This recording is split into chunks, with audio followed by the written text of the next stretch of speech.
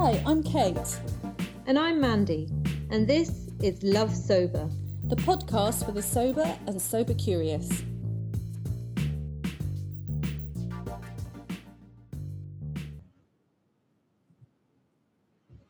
Hi and welcome back to Love Sober, the podcast for the sober and sober curious. And today is episode 133, and it's Mandy and I. We're back together today, man. Just us having a good old chat, just like the old days.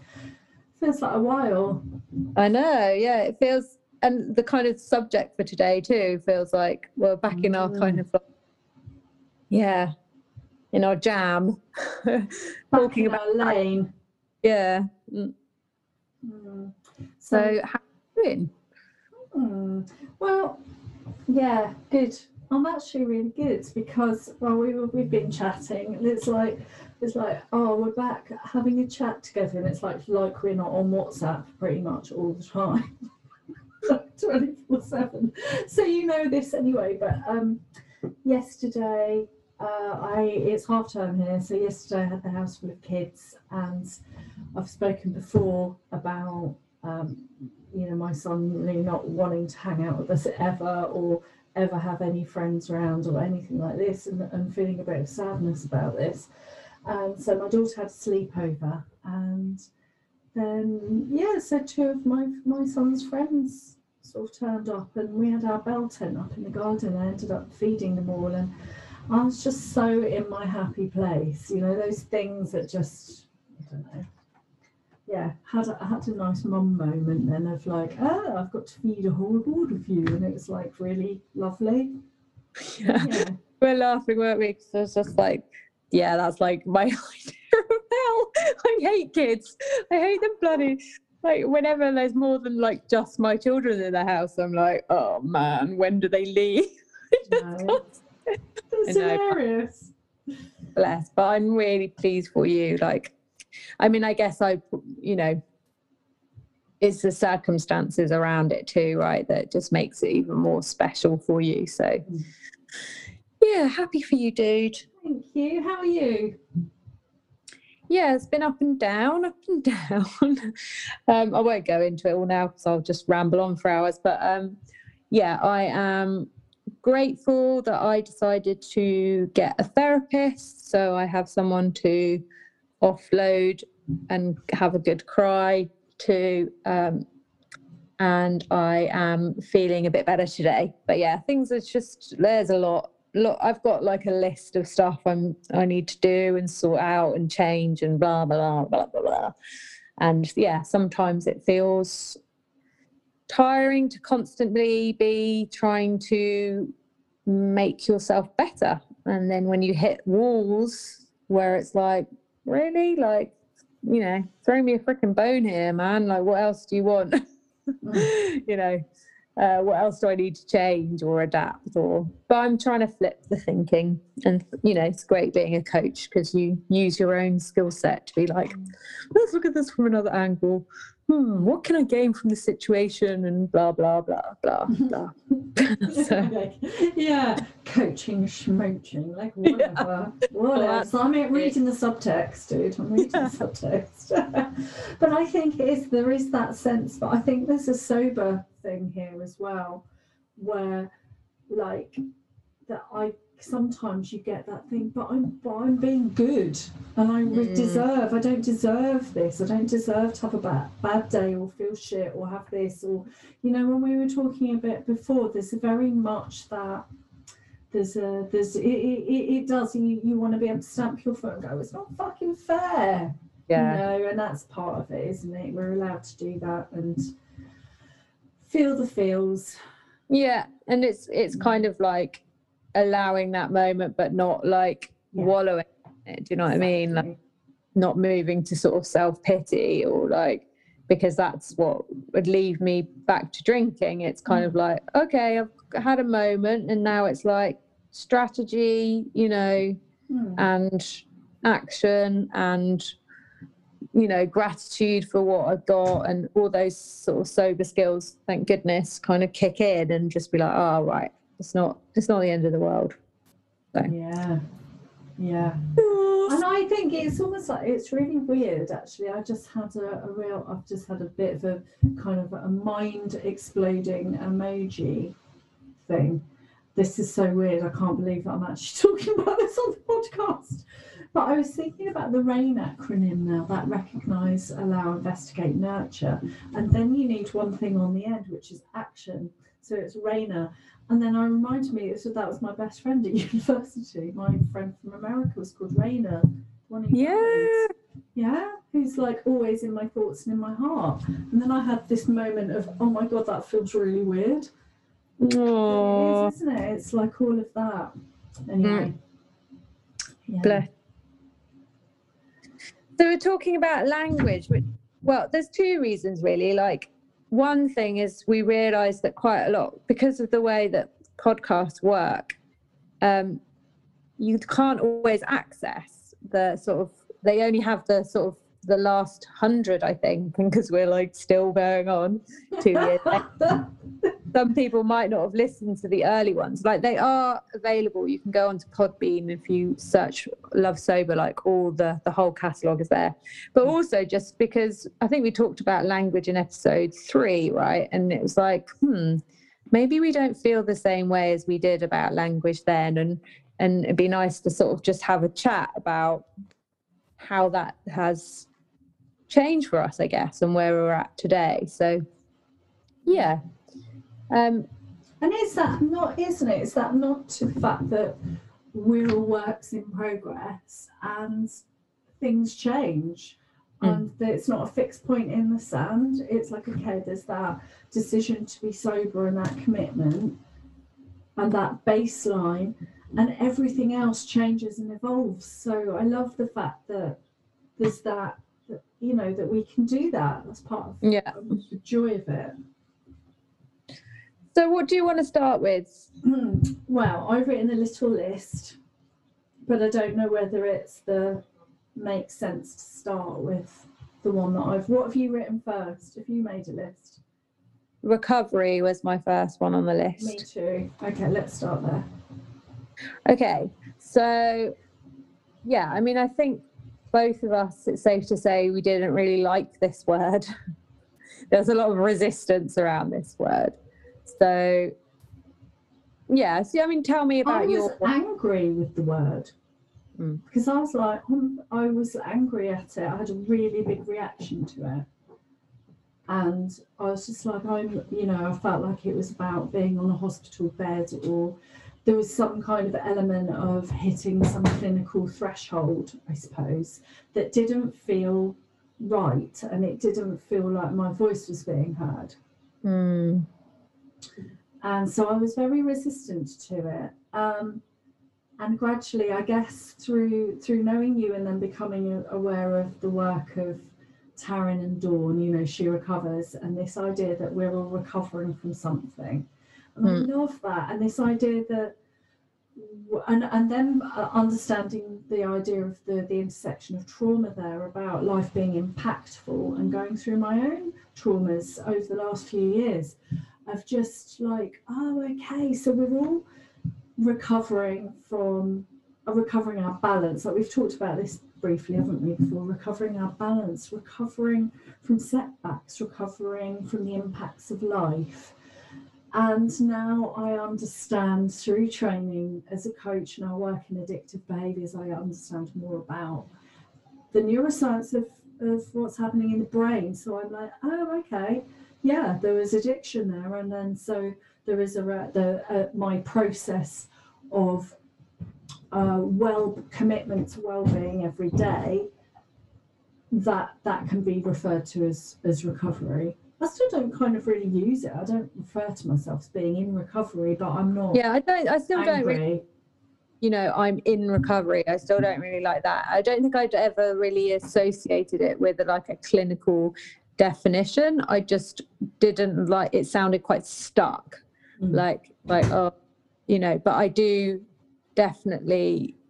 And interestingly, I kind of, when I went to She Recovers, I was like, oh, like, this is so much more than just like booze, you know, like, this is about trauma and about life experiences. So I do feel like it's more connected with the life, our kind of life experiences, rather than just like a thing, So I don't think I don't think it will ever be like, oh yeah, I'm in recovery from. I mean, I do say it in meetings, I suppose.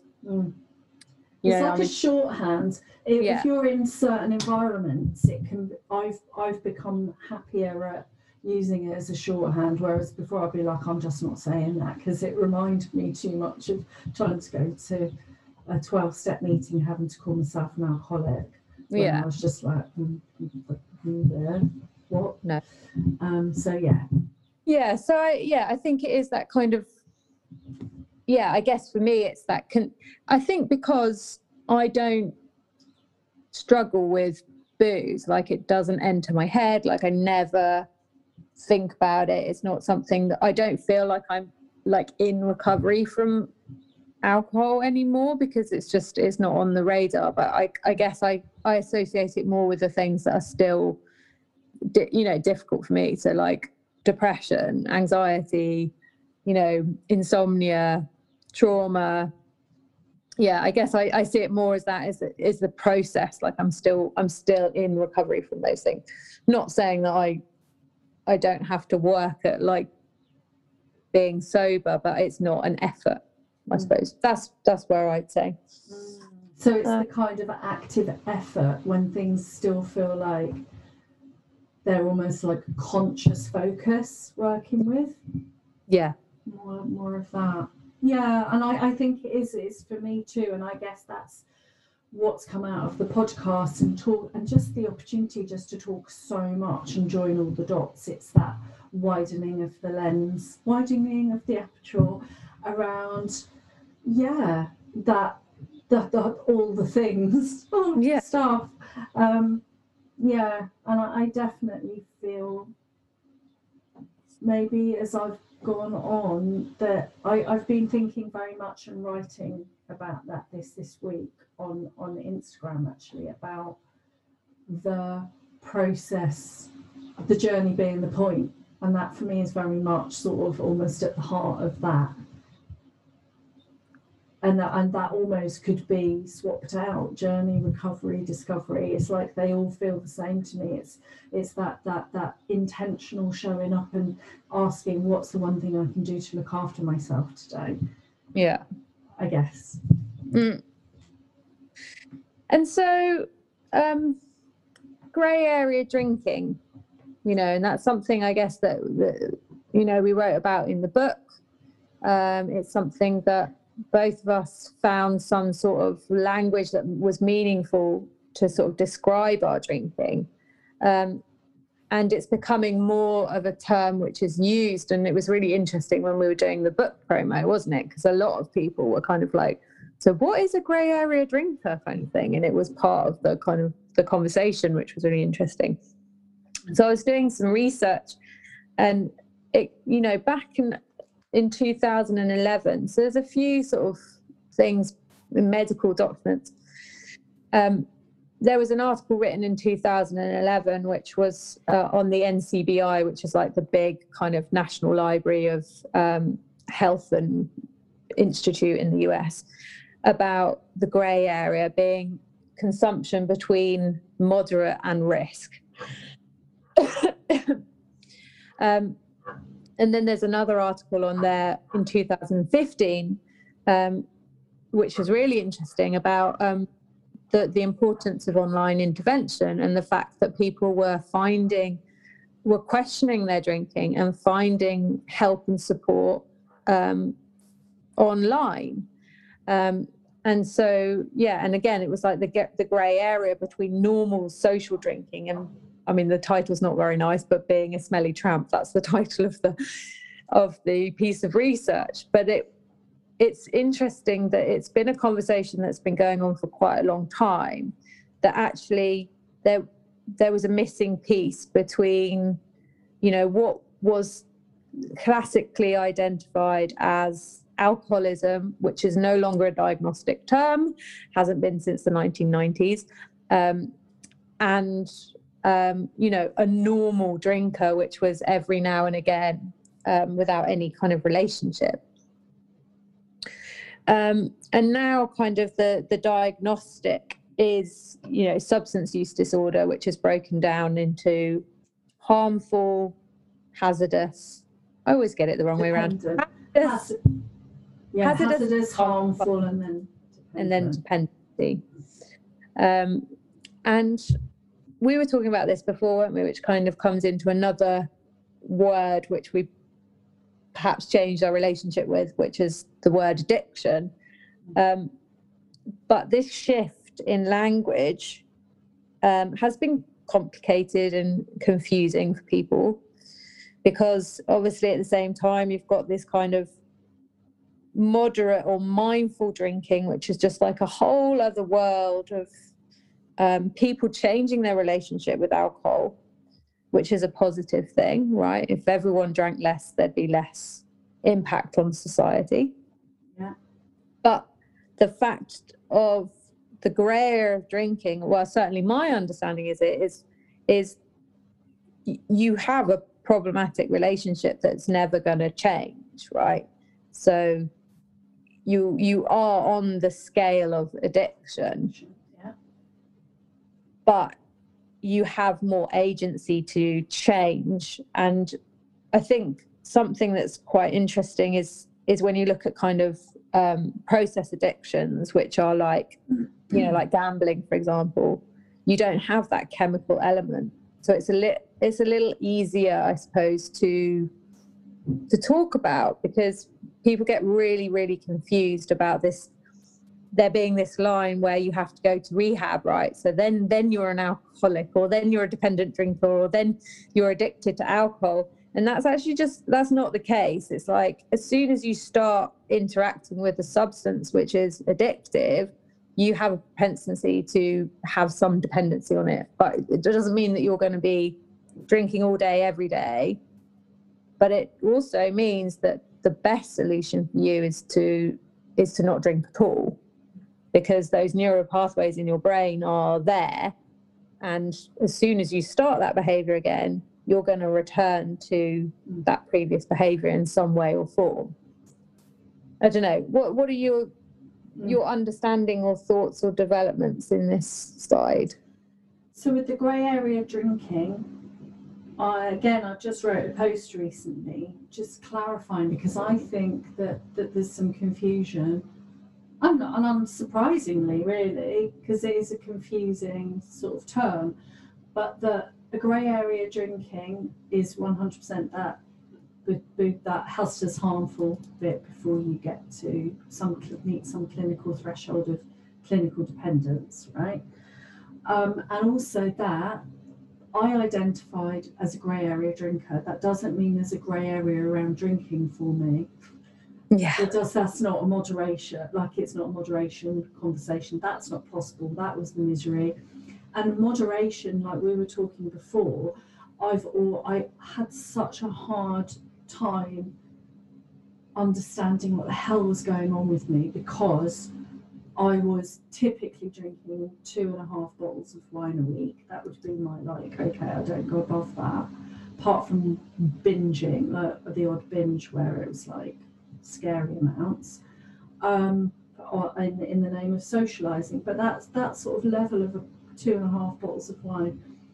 But I was so mentally and emotionally addicted to it, and so involved in it, the conversation in my head all the time, planning, regretting, bargaining, like that. And so that was I was like, but how can I be like, it does not even the words high functioning fit that. Like all of the language, none of that made any sense, because it's like, but I'm not drinking very much.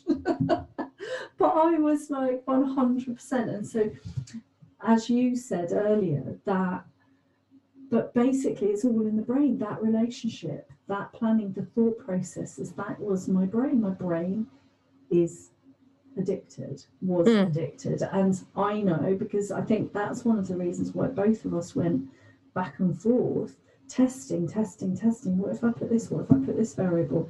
What if I do this course? What if I work on my nervous system? What if I study the science of happiness? It's like you just have to not engage with it, because actually nothing changes it. Nothing. No. Return to that point, because the neural pathways are there. 100% end of. That's it. Yeah, and it's you know, and I think both you know, I think both when you start off in this journey, it's like, yeah, I don't want to be called an addict, right? Like I'm not, I don't have an addiction. It's like, it's an incredibly loaded sort of language, but when you break it down to sort of the dopamine loop in your brain being hijacked by a behavior, and you seeking out that behavior despite adverse consequences in your life, which is the definition of addiction, right? It's like continued use despite adverse consequences. And again, and then this puts it back on a scale, because, you know, depending on many different factors, so depending on, you know, trauma, adverse childhood experiences, you know, support, genetics, timing, amount of use, you know, all the things that surround someone's behavior,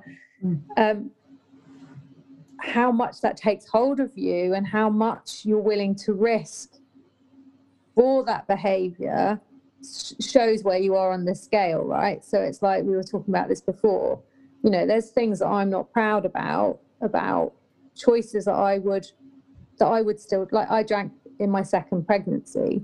So now when I look back, I didn't drink in my first pregnancy, but my relationship between those two pregnancies had changed in a way where alcohol had become more important to me. So even though I was putting a risk on my unborn child by drinking, I didn't drink a lot, right? But I still drank. I drank when I was breastfeeding, you know, so the risks that I would take for my relationship with alcohol were higher. Yeah.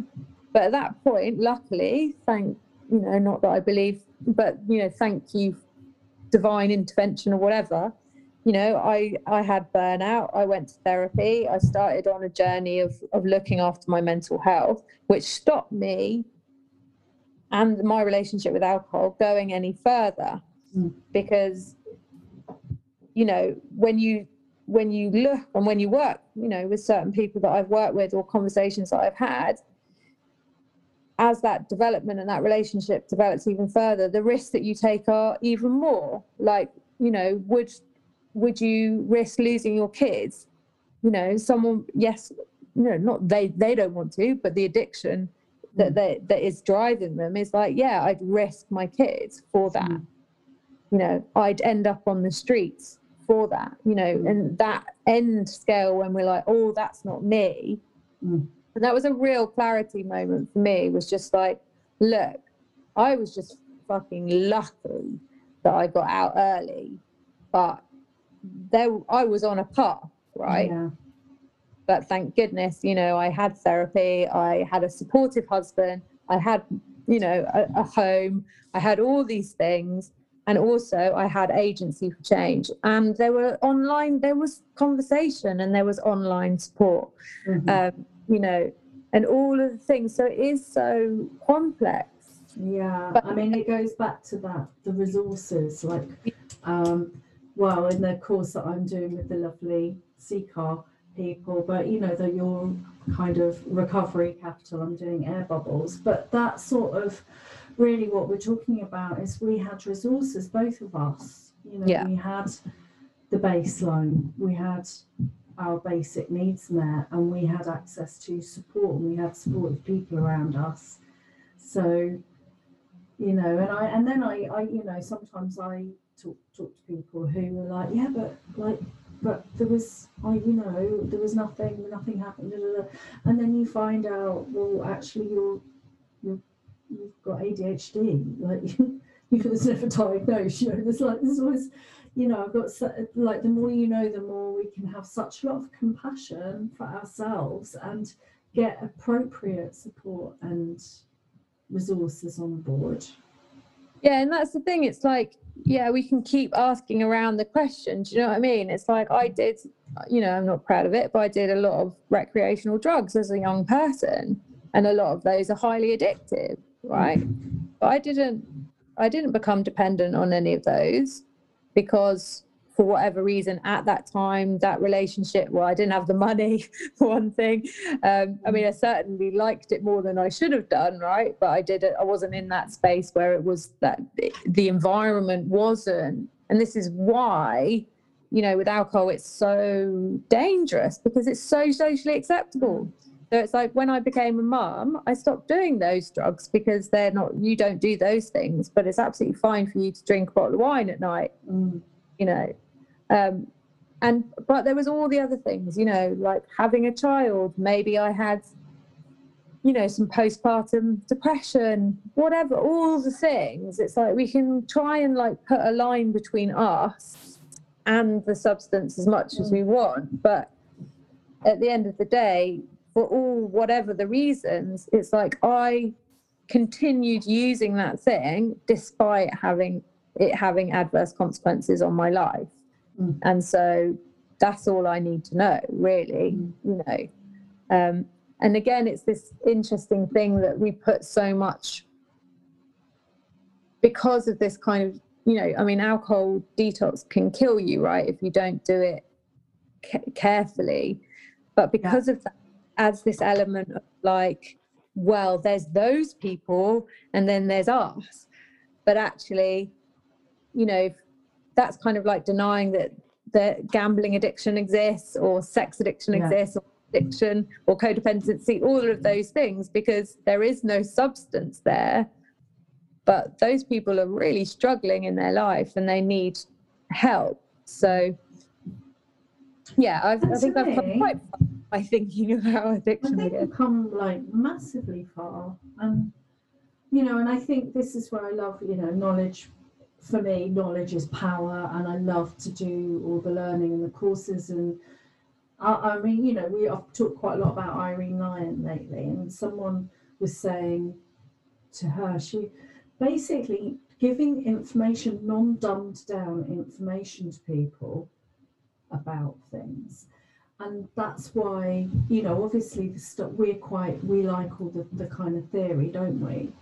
But I do think there's some room to talk about I guess what we do with our course, not to do it wasn't my intention to plug and sell the course, but what we do with the Coaching Academy is that kind of, it's high quality scientific knowledge about the brain, about the nervous system. It's like it's need to know stuff in order to not get brought into all the kind of the not so good information out there floating about and cultural norms. It's like it gives us this kind of razor sharp knowledge to cut through the bullshit. And I think there's a need to know about the real stuff and to not dumb it down and not patronize people and just like, okay, let's get this stuff, and I think that's really helped me, understand and have all that. And I was sorry. Yeah, go on. Well, no, and I was just going to backtrack a little bit and talk metaphorically. It was like, you're sort of saying, those, the people over there and blah, blah, blah. And it's like, I wrote down on the bus, it's like, if you are in the grey area of drinking, if you have that, it's like you're on the bus there. Would you carry on the bus there if the bus was going towards a precipice?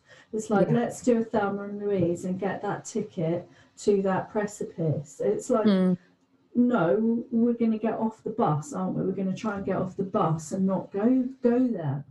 But because we've got all of this cultural floaty stuff around how we should be trying to keep it in our lives, we're kept on that bus, Yeah, and that makes me feel quite sad. But and again, it's the we're going to talk about the word trauma, which is another word that is like we've learned a lot about, and it's important to talk about it. But stress is trauma to the nervous system. So it's like, and it's no, now we're kind of like waking up to the impact of social media and and online shopping, and how they are using our, dopamine response against us to create, process addictions.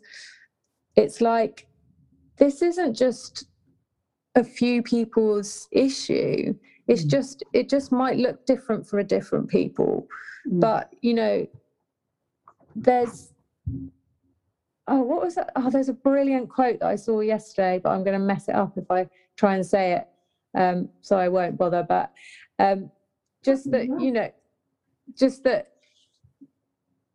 we're all trying to be well, right?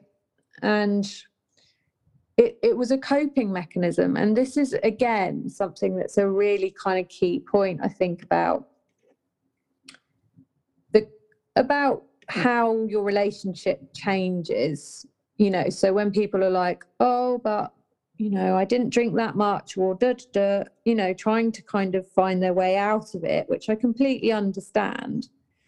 But it's like, well, what were you using it for? And part of the kind of criteria now that they look like it. Sorry, I've got like a million things telling me I've got to do something in a minute. PhD, I've got like 17 like calendars. But it's like, yeah, one of the things, I saw a brilliant post the other day, and it was like, it might be that there's the family stuff. It might be that, it's trauma-based, and it might be self-medication. It might be that you're using it to cope, and so many people, that's the change, right? It's like, if we look at, some of my friends who we were drinking problematically as young people, we were binge drinking, we were drinking a lot, hazardly, whatever, and now they drink less. They never used it as their best friend, as their treat, as their, coping strategy, as their come down to bring down the stress, as all the things, Is alcohol healthy for them? No. Like, would they be better off if they stopped drinking? Yes, because everyone would, right? But there has to be an acceptance that, the way that I drank was different. And it's interesting what you said when we were chatting before. You were saying that, like, occasionally you get that kind of, voice in your head where it's like, well, I've done all this work now, so I should be able to drink because I fixed myself, kind of thing. Yeah. That's such a thing for me. And it's almost like, I think it's a kind of, I don't know whether it's a red flag, or whether it's an echo. Do you know what I mean? Sometimes I just think we freak out about things, and it's like, oh, okay, that's just that echo, weird echo of the old behaviours, and there is definitely, whenever I get new knowledge on board, the wine rich, it goes through that, oh, right, okay, I've done all this nervous system training regarding lying. That's like, I'll be really regulated, so I'll be fine. And it's like, but I don't even want, I don't want to, of course I wouldn't, but I definitely have had that kind of, I've said a few times that I feel like I need to go back to basics, like I need to revisit the why, to the baseline, because, and it's almost like a prodigal feeling for me. It's like, I want to go out and discover the world, but I need to come back home, and that's what I feel like I always need to do. So put it in a nice, non-scary way. It's, I've gone out and done a lot of, I've wandered through the desert, I've done those courses lately, and I need to just come back home now. Come back to me and my truth and my why, and Yes, because when I hear that, it's just like, well, there's two things, isn't it? It's like, wow, isn't the kind of cultural messaging around alcohol so strong that it's like you can still think, well, like maybe I could find a way for it to work. And also like, God, isn't addiction strong? Because it's like, you know, any kind of little sort of avenue kind of chinks in the armor. And it used to be loads. I mean, it used to be constant work with that voice. The first year, and then after I went back to it, it was like, and understanding that thing about AV recognition, addictive voice recognition, and any voice that recommends drinking is the addictive voice, and it's like, well, that's so that, I mean, that's got to be the power tool there. But also, I've completely forgotten what I was saying. But I do think, like, sort of mapping that over what's been going on with my kind of, my body and my fitness and stuff like that. Like, there is a kind of, you have to get to a level of acceptance, don't you? Yeah.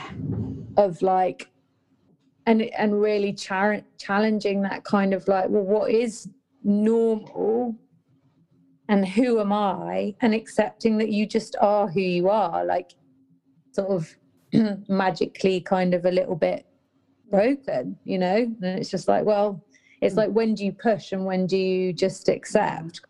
That's the thing that I find was always so tricky generally, though, was that the word acceptance, and what does that actually mean? And also that you can change but still have that baseline acceptance of that. So there's quite, actually, if I'm now putting analytical, that would be around flexible thinking, around executive function, able to delineate what bits that are baselines and what bits are fluid, and then being able to incorporate's not the right word, sort of process and integrate that knowledge. That's interesting. So, that comes into like boundary work too, right? It's like, what's flexible, what's solid, yes, and looking for those. Again, we were talking about this earlier, weren't we, about permission, and looking for, because I was saying, like, I just want someone to tell, in a way, just want someone to say, no, you can't ever run, like, get over it, and I think because we need boundaries in our life, and I think this is why within this area, the grey area of drinking, it's complicated for people, because it is nuanced and it is not straightforward, and so there's that testing all the time. But as you said earlier, like, I think a great thing and a great knowledge tool is when you understand the brain. Like, that changed everything for me, because it's like, this, I mean, I talked with a client and she'd had scans on her brain, and it was like, there was a lot not working up there, and so it was like trying to rebuild, which you totally can do through connection, through, cross-body work, through, somatics. Purpose, through somatics, through interoception, that work, that sensory work, all that. You can get that functioning back online. Yeah. But if you've had a developed relationship with anything that is a habit, that it's still there. And if there's that chemical charge there, if there's the chemical substance charge there, it will hijack any kind of other building blocks you've been doing. Yeah. Because that's the charge. And because I can remember as well that when I did go back to drinking, I was like, and again, like, looked fine, once a month. All my self-care practices, for some reason, I was like, why aren't I doing that? And it's like, because that neural pathway, that hijacks all the others, it eclipses everything else, because that's the power of the charge and that old addictive pathway. So we just don't light up that pathway, right? No.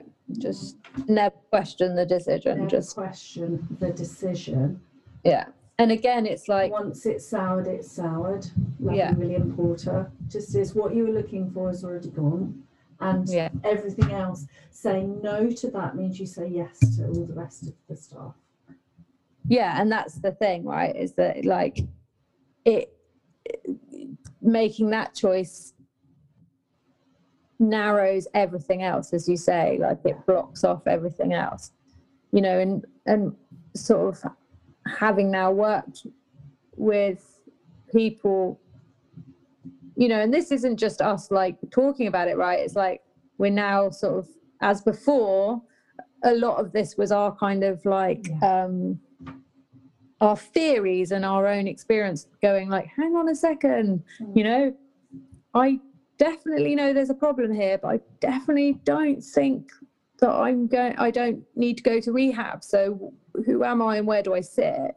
You know, and now it's like working as a practitioner, it's like there's certain people where it's incredibly challenging to manage their lives because of their addictive behaviors, and the flip that happens when they re-engage, if they, I hate the word relapse, but if they re-engage with that behavior, is terrifying and upsetting, and you see them disappear essentially. Yeah. You know? Yeah. So yeah, and as you say, like it's just get off the fucking bus. Like get off the bus. That's the new hashtag, right? Yeah. Wow. Because it's terrifying when you see someone lose everything, right? Yeah. And I'm just incredibly grateful that we, you know, and what's so interesting, coming back to those studies, like in 2015, they were saying like, actually, online intervention through community, is stopping people It's getting people off the bus. Getting people off the bus. So the other one we wanted to talk about was trauma, because I think people often think like, you know, big T trauma, right? So it's like, I don't have trauma, you know, well, some people do, you know, where it's like the big T, like really extreme trauma. And can trip people up because they're like, oh, well, you know, I'm okay because I don't have that big T trauma, or it doesn't associate with me. But trauma is essentially impactful life experiences, and that could be, you know, being othered at school, being bullied because you're different, never feeling like you fit in. It could be around your body, it could be around your sexuality, you know, your race, your color of your skin, your, you know, what you like to do, if you're not sporty, if you are sporty, neurodiversity, and it's also stress. You know, when your body is overrun with cortisol and you can't balance your nervous system, which I think pretty much everyone can relate to. Again, if they don't have other coping strategies, so you're talking about this with my husband, like he's always played tennis and always had sport. So it's like, yeah, he might have like had quite a party lifestyle, but it was never a coping strategy for him. Because when he's stressed out or when he needs to diffuse his anger, he's always played tennis, like since he was, you know, 10, and he plays in competition at a high level. So anyway, those are just... Yeah, and I think, you know, this is something we'll return to time and time again, this bit, as the kind of science and stuff develops. And I know it's certainly something that I'm learning a lot about at the moment, about that sort of the autonomic nervous system. And it's basically because we you know, this kind of chronic stress and how it affects, in all the stuff, the inflammation, the digestive systems, all of that. And but the good news is my life.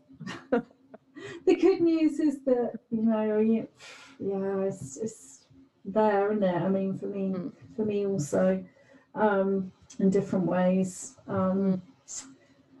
But it is that there are the positive is that because of neuroplasticity and this good quality information and ways and practitioners getting it on board is that we can work with understanding our nervous systems and and we can actually heal them, So I think we should probably, we've got a podcast with Irene coming up, Irene Lyon, and she goes into this in really, she's so amazing in terms of how she can communicate all the information. So we'll be, returning to this idea, but the takeaway is, I guess, is understanding that the small t element of trauma as well as the big T. The fact that it shows up in the nervous system as a dysregulation, fight, flight, and a shutdown thing, and go and we can work with it. It is a thing that impacts, but we can work with it. Yeah. And what we do, because I'm not a trauma expert, for example, in terms of somatic practicing, but we can resource and we can use our resources and our happy places and our pets and our connectivity. Lie down on the ground, we can take breaks, and all of that builds our capacity to sort of start that gentle inquiry, in a way that's not going to flood us, because it can be a big subject. Yeah, and the fact that alcohol is a depressant, right? So it's not something that's going to pull you up, it's going to something that brings you down. So if you are someone that's had trauma, big T, small t, or any highly stressed or overwhelmed, it's that drug that is the one that is going to attach to more easily, or you're going to seek out, because it's going to, in the short term, give you that kind of bring down, grounding kind of GABA release. But the difficulty is obviously that then your levels are depleted when you stop drinking it. And so then your body is and brain seeking blend. And therefore that's why it might seek out alcohol again to give you that feeling again, right? So it's like, and that's where the dependency comes from, because you're then seeking out that thing to fit a purpose or something that your brain is feeling depleted in. And once you remove it, and once you get some good sort of strategies on board, then you don't need it anymore, which is the joy. Yeah. The reasons to love sober. I was thinking about this again, not really wanting to promo, but I think when is our taster? Because we've been talking about, haven't we, high quality information, getting this on board so that we can really use it as a tool. It will be in the show notes. We'll put it in the show. Yeah, put it in the show notes. It's coming up June the... I think it's the last week in June. Yeah. It is the 29th of June. 29th of June. And we'll put it in the show notes, and it's a 2-hour session online, and it's the training we do for the coaching academy, which does lead to the certification in it.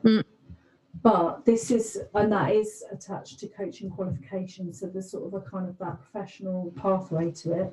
But these taster sessions are just for anyone with an interest in the science of addictive behaviours. So it could be, really helpful, like I said, if you want to get on board all of that sort of, the science behind it, some of those, that learning.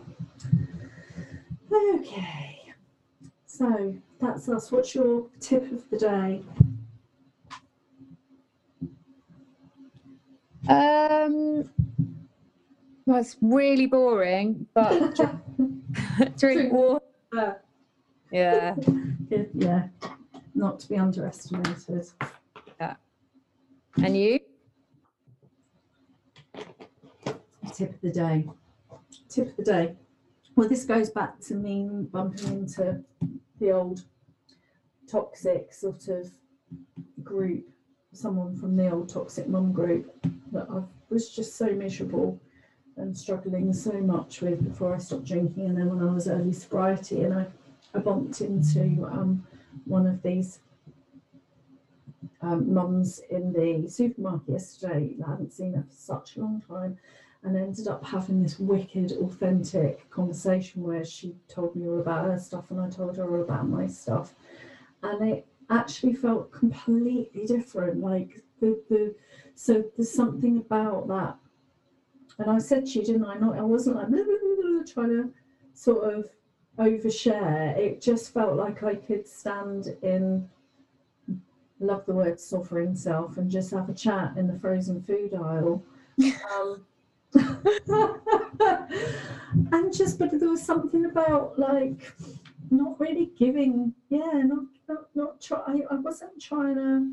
Not trying too hard. Trying too hard. I just felt like we had a level chat. So I think it's that there'd be a bit of my tip of the day would be a bit of acknowledging.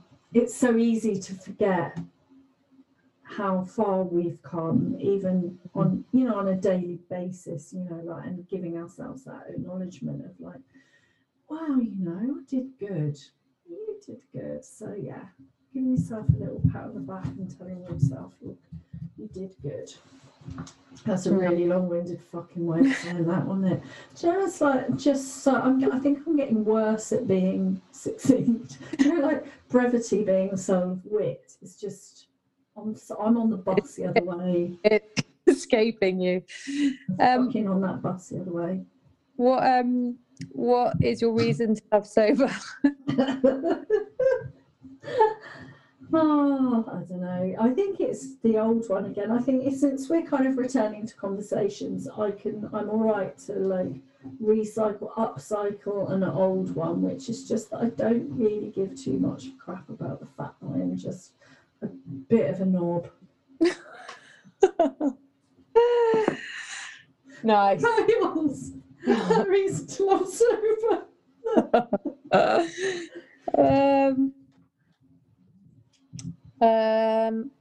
I think it's the resilience, like to bounce back. It's like, life can still be challenging, or you can have bad days and feel shit. But it's the turnaround time. I can get myself back out of it in like 2 days, basically. Rather than not wallowing in my own self-pity and pain and sadness and all that. I love that, the recovery time. Bounce back. That almost takes us right back to the beginning where we were, recovery time, and I love the idea of the bounce back. It is like an elastic band, isn't it? It's like like the elastic band got tighter. Oh, I'm thinking about my hip flexor. I think we need to stop recording.